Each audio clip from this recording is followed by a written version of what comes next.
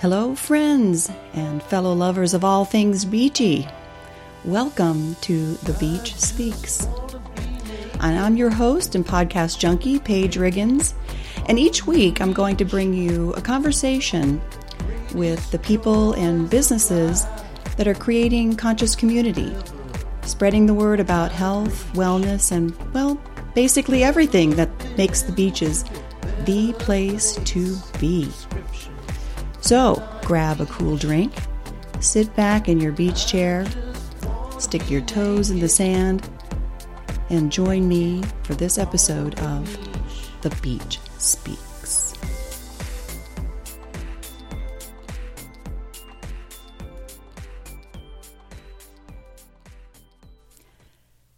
Hey, how's it going so far? I hope that you listened to the first two episodes and didn't skip straight to this one, because if that's the case, stop right here and go back and listen. And if you did, wasn't Rachel Todd wonderful?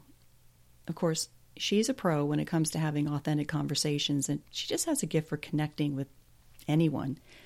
She really practices what she preaches. It's so genuine.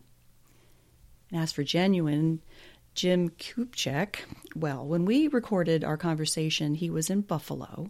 And as I'm recording this, he's on a brief holiday in Bali.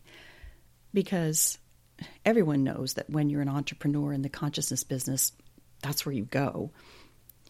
In actuality, Jim has been hustling without a break for a long time. And Mindful Market has been growing at warp speed. I think he definitely earned a few days' rest. And when I think about it, it's a perfect example of self-care. You know, the whole oxygen mask thing. Those of us who are in the business of serving others are always in danger of doing too much and risking burnout. And if you think you fit into that category, will you do me a favor? Carve a few minutes out of your abundant schedule just for yourself. And if it means taking a nap instead of listening to this podcast, no offense, because I care about you.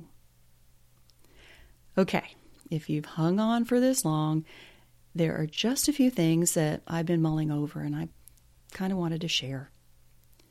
You see, I started this podcast because I wanted to have conversations that I would want to hear and that I would enjoy.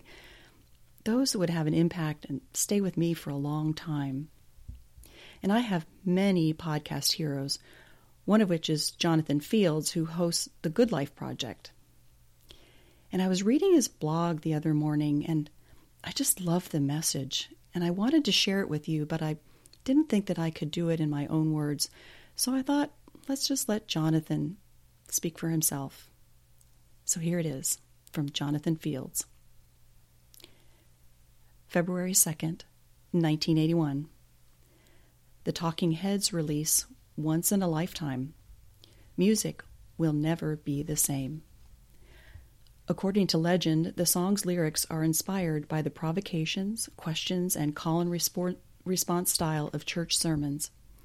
Married with Brian Eno's meticulously evolved, globally influenced sonic jam, frontman David Byrne's lyrics leave nowhere to hide. Millions sing and dance and party and ponder their way through every line, until it becomes a part of the musical lexicon and lays a permanent groove into the neural network of culture's brain. In the song's video, featuring Byrne dancing in his trademark freeform, chaotic style, you cannot turn your eyes or ears or mind away as he half speaks, half sings. Same as it ever was. Same as it ever was. Same as it ever was. Same as it ever was. It's a visual, musical, emotional, cognitive, and existential cluster that demands you not only pay attention, but also question the nature of your time on the planet, your decisions, your assumptions, your willingness to keep repeating the things that have gotten you here, but have left you yearning to be there. Guardian writer Jack Malcolm, in a September 2016 piece, describes it as an art pop rumination on the existential ticking time bomb of unchecked consumerism and advancing age. Yet, still, the questions burn pause at some 38 years ago linger and taunt. And you may ask yourself, what is that beautiful house? And you may ask yourself, where does that highway go to? And you may ask yourself, am I right? Am I wrong? And you may say to yourself, my God, what have I done? I'm all for existential seeking. It's a large part of what I do, but that last line, my God, what have I done? He had me until then. Everything before is about waking up, questioning, opening to new answers, making different decisions that'll lead to a more intentional future. It's about awareness and action. But that last line, to me, feels more about shame than agency. It's the line and the place so many of us default to once we awaken to our own role in arriving at the place we currently inhabit in life, or don't inhabit, but thought we would, and the feelings we carry of inadequacy, stuckness, and futility. The thing is, while it's important to take responsibility for much of what got us here and take the reins over the decisions, actions, and resources that allow us to start a new course, responsibility and shame are not the same. The former mobilizes. The latter paralyzes. Responsibility is about expansion, steeped in ownership, integration, and evolution. It serves as a launch pad for action and change. Shame is about contraction, driven by blame, disempowerment, and anxiety. It fuels not action, but immobility. Instead of asking, my God, what have I done? What if we asked, now, what can I do?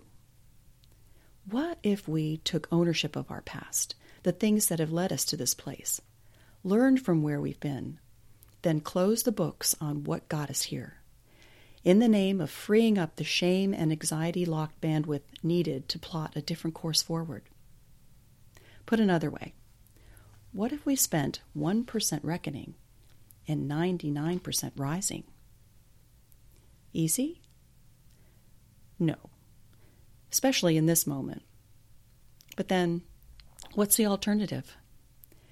It starts with the question, now, what can I do? Okay, now I know that was a mouthful, but I don't think I could have said it any better. Thank you, Jonathan Fields, and thank you, Talking Heads, for giving me something to talk about. This is what I mean about conscious community, conscious conversation. It's each one of us asking ourselves, not, God, how did we get here? But rather, now, what can I do? So in the next few weeks and months, my intention is to bring you stories about people who are asking just those questions and finding some small answer.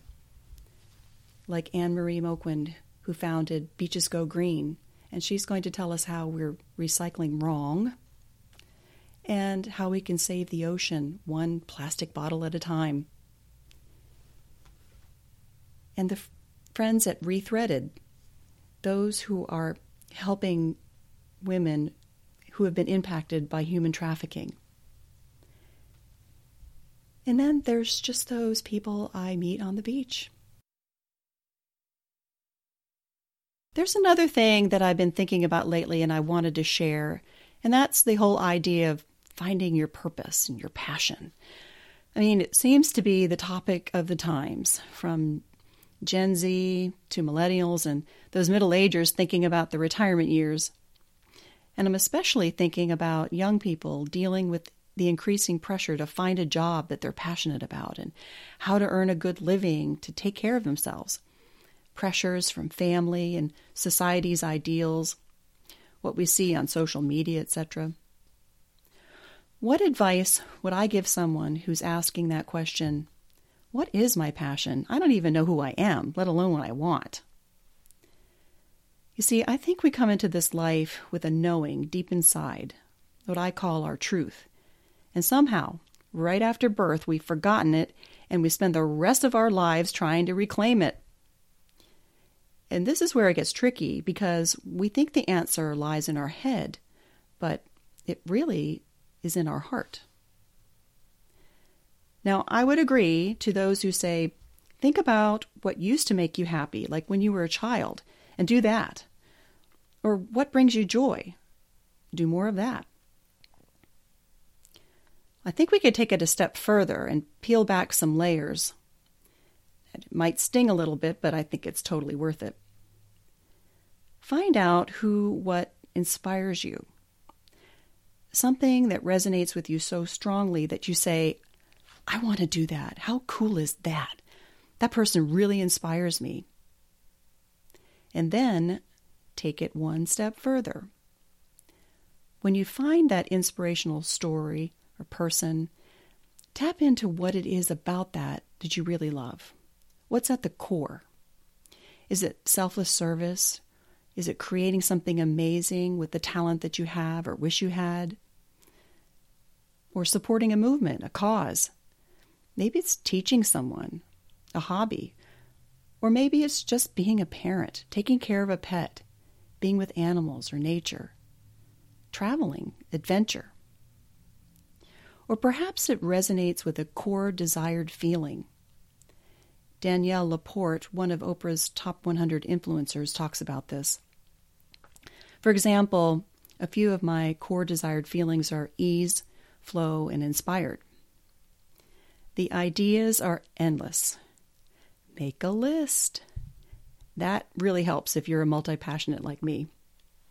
And James Altucher, author and entrepreneur, recommends that every morning you get up and make a list of at least 10 to 20 ideas.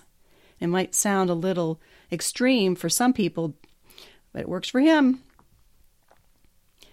Okay, and then let's take it one step further. If you find that inspiration and you think, wow, that is amazing, but I could never do that, I think that is where you really need to start. It's that point where you will need to step out of your comfort zone, the one you created with the false belief that I could never do that. Because you can. Listen, you're likely not going to be perfect at it, and you will make mistakes. However, the idea that it's the journey and not the destination really is true. This is important. Listen to me. Find others who share the same inspiration, who perhaps are on the same journey and have experiences to share. I think it's more fun and reassuring if you're working together. And if you're looking for healing, whether physical or psychological, something that's blocking you from moving you forward, it's imperative, in my experience, that you find someone or a tribe of someones you identify with. People who have gone through or still going through the same experience you have. Like maybe clinical depression or physical pain. Whatever it is that's been keeping you blocked and you feel like no one else knows how it feels. I promise you, there are people out there who know exactly what you're going through because they're going through it themselves, and they too think they are the only ones. Now, to end this mindful riff, I'd like to leave you with a 19th century quote from Edward Everett Hale. I am only one, but still I am one. I cannot do everything, but still I can do something. And because I cannot do everything, I will not refuse to do something that I can do. Friends, change starts from within. Be the change you wish to see.